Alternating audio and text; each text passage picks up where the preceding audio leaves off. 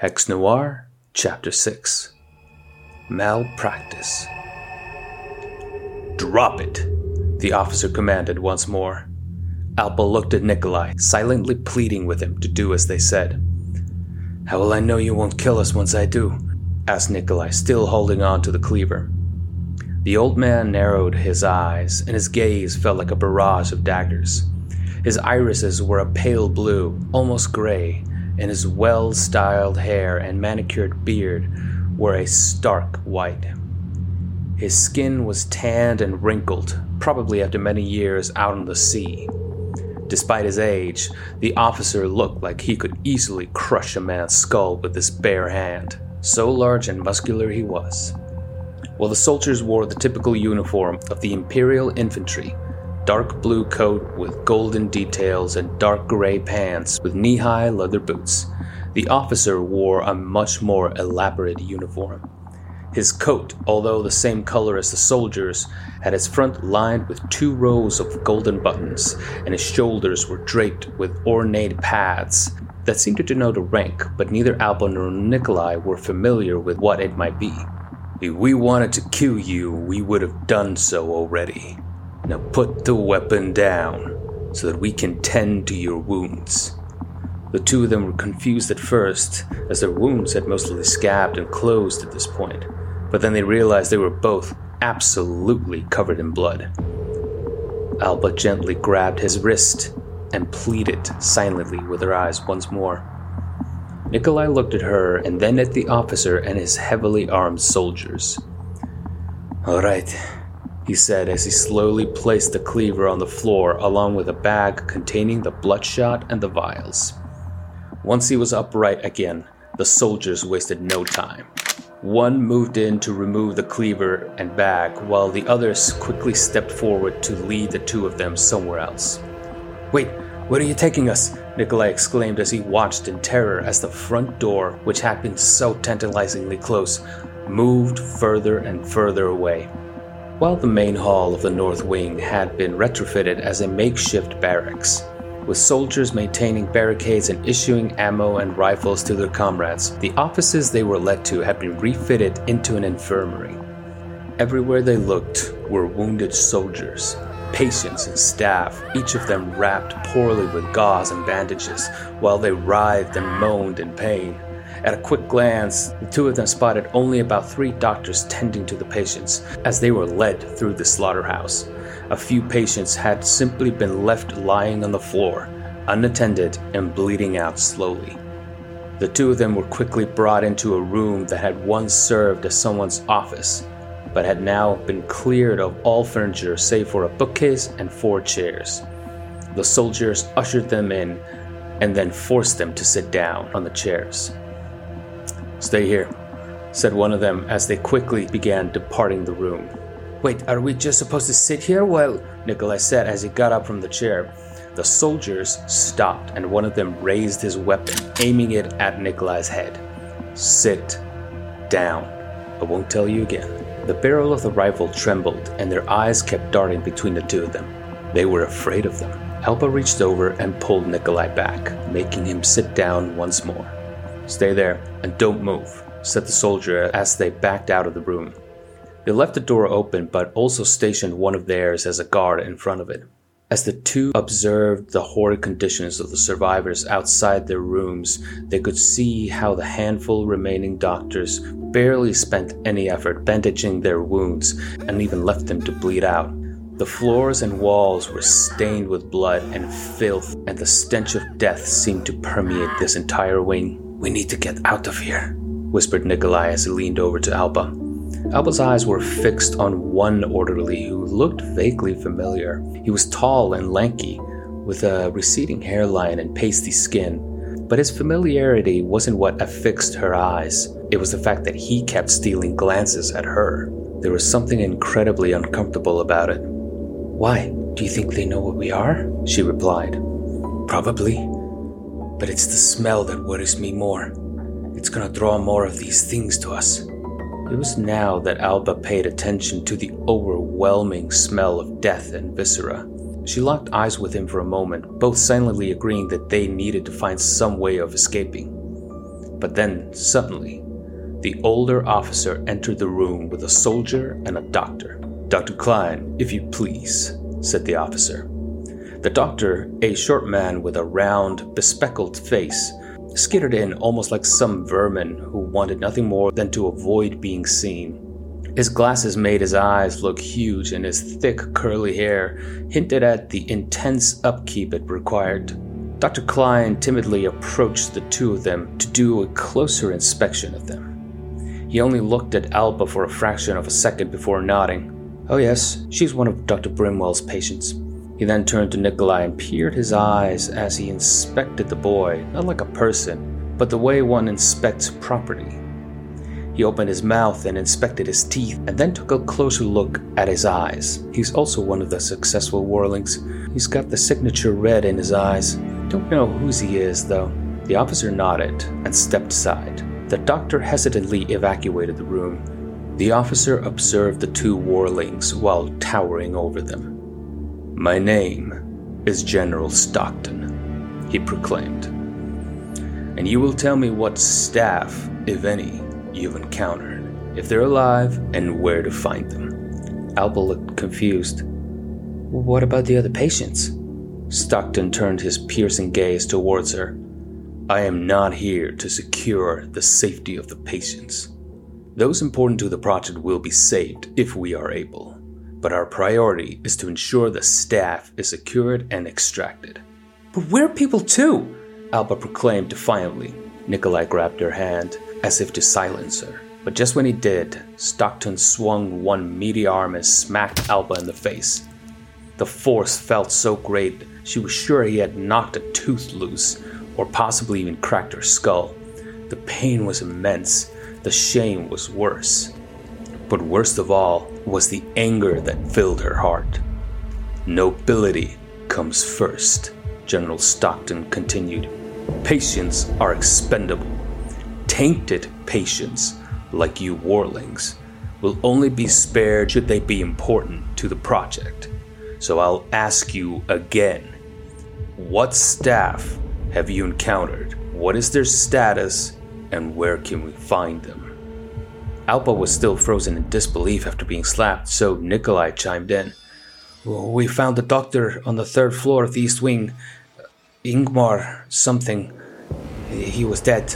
Stockton furrowed his brow. "That wasn't so difficult, now was it? Things always go smoothly when you and your kind know your place. Anyone else?" The anger within Alba felt like a firestorm, begging to be released.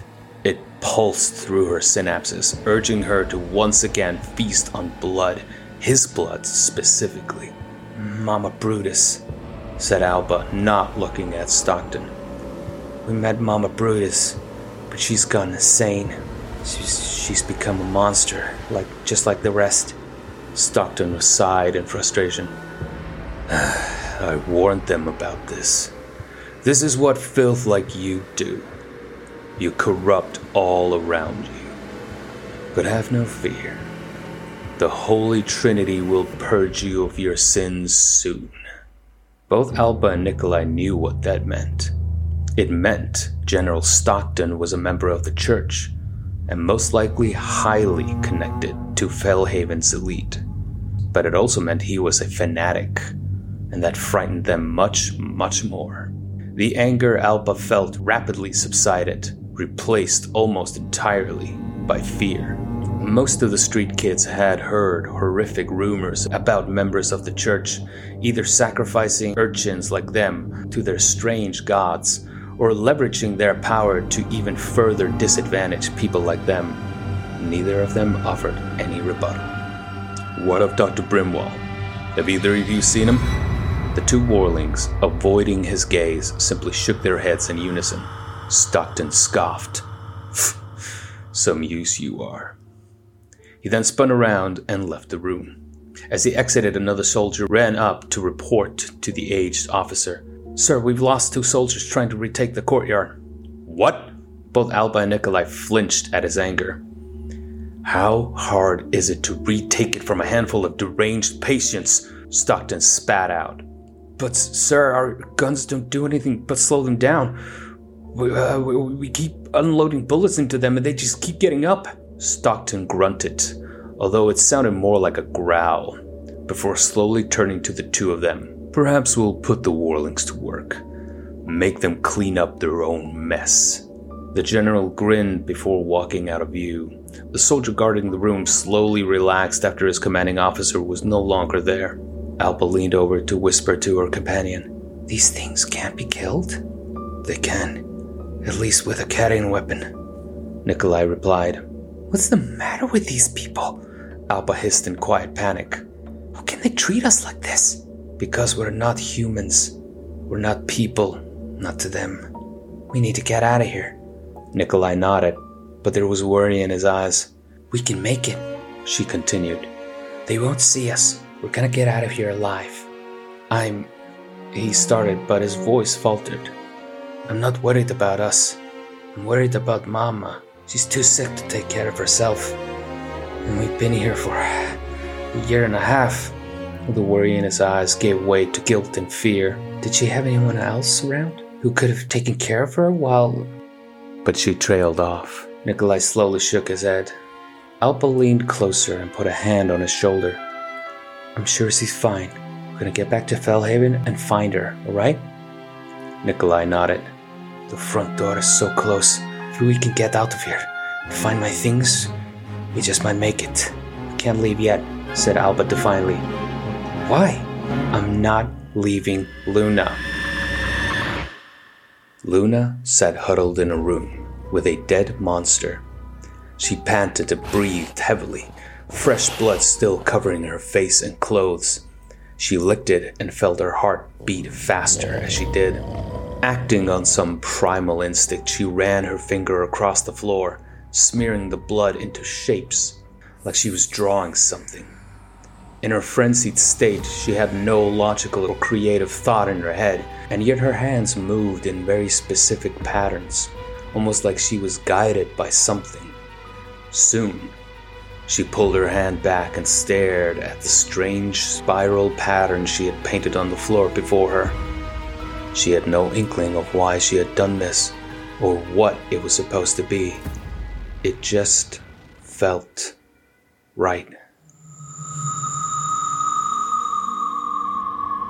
She might be too far gone, Nikolai explained. I don't care. I'm not leaving without my sister, said Alba. Nikolai had only ever seen Alba as a timid girl, one who would use her words before resorting to fists, if ever resorting to fists. She'd been very brave when venturing to get the security keys, but she'd almost died too. Well, Luna was someone who could clearly handle themselves in a fight. Nikolai had only ever seen Alba as someone who needed to be rescued. But now he saw fire and determination in her eyes. There was fear in there as well, but it was subdued. He sighed. Alright, fine. But we're gonna have to find her first, and that means going back into the East Wing. And even if we find her, she might not recognize us. What do you mean? Asked Alba. You saw what happened to her? She gave in to her bloodlust. She might have gone completely mad, given into that frenzy forever. If that's the case, she might even kill you. Alba furrowed her tiny brows furiously. Like a rock that refused to budge, she stood her ground stubbornly. I'll be able to reach out to her. She won't hurt me. You sure about that? Asked Nikolai. There was doubt in her mind, but she refused to admit it. Nikolai shook his head. Maybe if we manage to escape and get my things, we might be able to swipe some ether on our way out. What's that? Some sort of drug. It can put you to sleep. We might be able to use it against her. Maybe that will put her frenzy to sleep and... Suddenly they realized they were not alone in the room. Turning to look at the door, they no longer saw the soldier guarding it.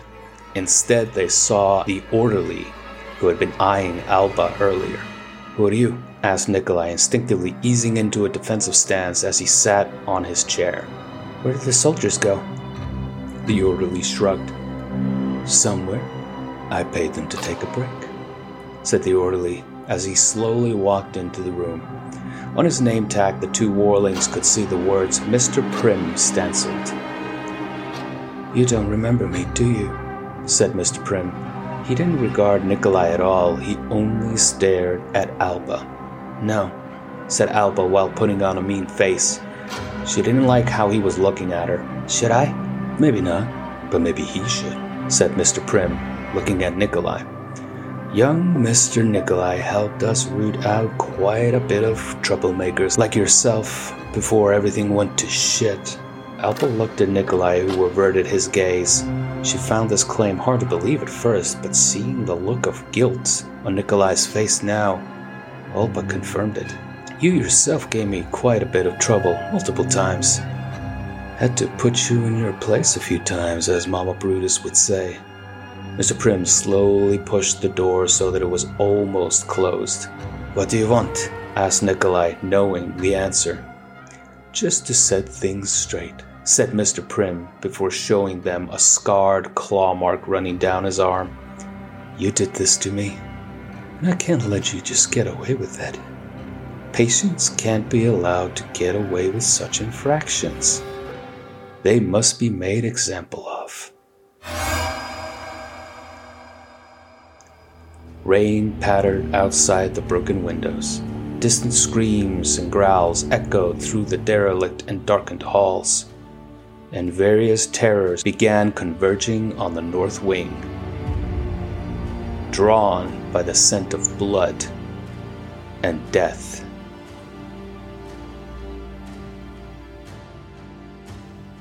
End of chapter 6.